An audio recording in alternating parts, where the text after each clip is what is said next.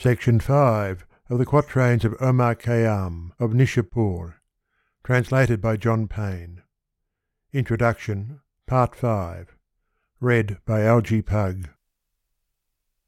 A brief statement of the prosodical peculiarities of the form chosen by Khayyam for the poetical expression of his ideas will, doubtless, be acceptable to the general reader.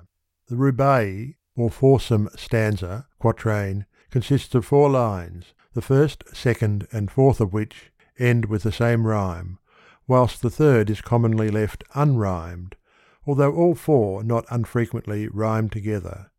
It is written in various metres, at the fancy of the poet, and the third line is often, especially when unrhymed, in a different metre from that of the 3 others.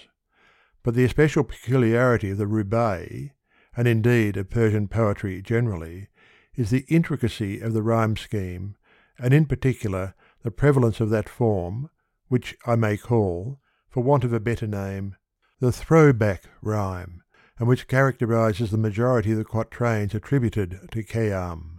This consists in what is technically called a redif, or rear word, that is, of an invariable ending from 1 to 7 syllables, not, in general, of the nature of a burden or refrain independent of the rest of the line, but forming the final and inseparable part of the 3 rhyming lines, as also of the 4th, when rhymed, and following immediately upon the rhyme word, which it thus throws back towards, and in some cases even beyond, the middle of the line.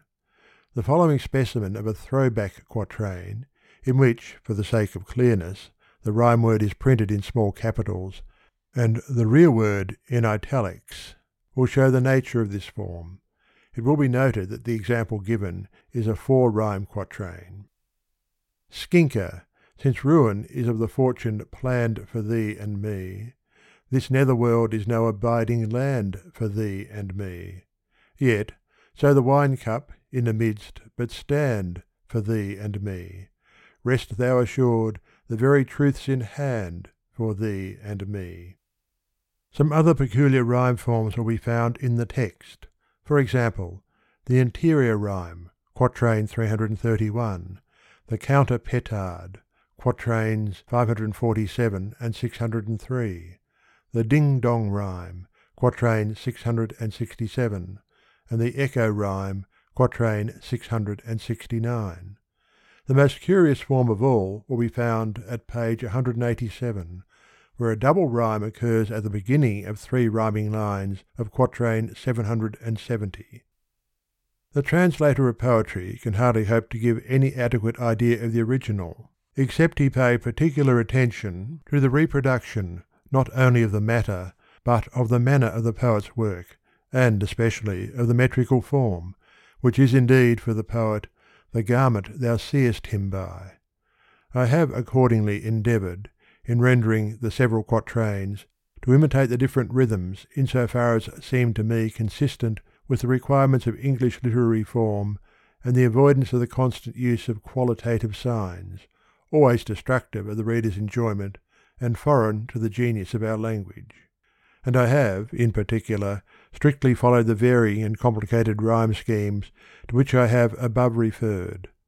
The lover of poetry and the connoisseur of metrical form will appreciate the immense difficulties of such an undertaking, and will, I think, find the unusual shape in which they are cast no hindrance, but rather an assistance to the apprehension and enjoyment of the ideas, by turns sublime, pathetic, and humorous, of the great Persian poet. To others than these, the oracles of poetry will be mute, charm they never so wisely. In the words of Khayyam's great successor and imitator, Hafez, only the bird of the dawn knoweth the worth of the compend of the rose. Not everyone who readeth a leaf apprehendeth the meaning thereof. End of section 5. End of introduction.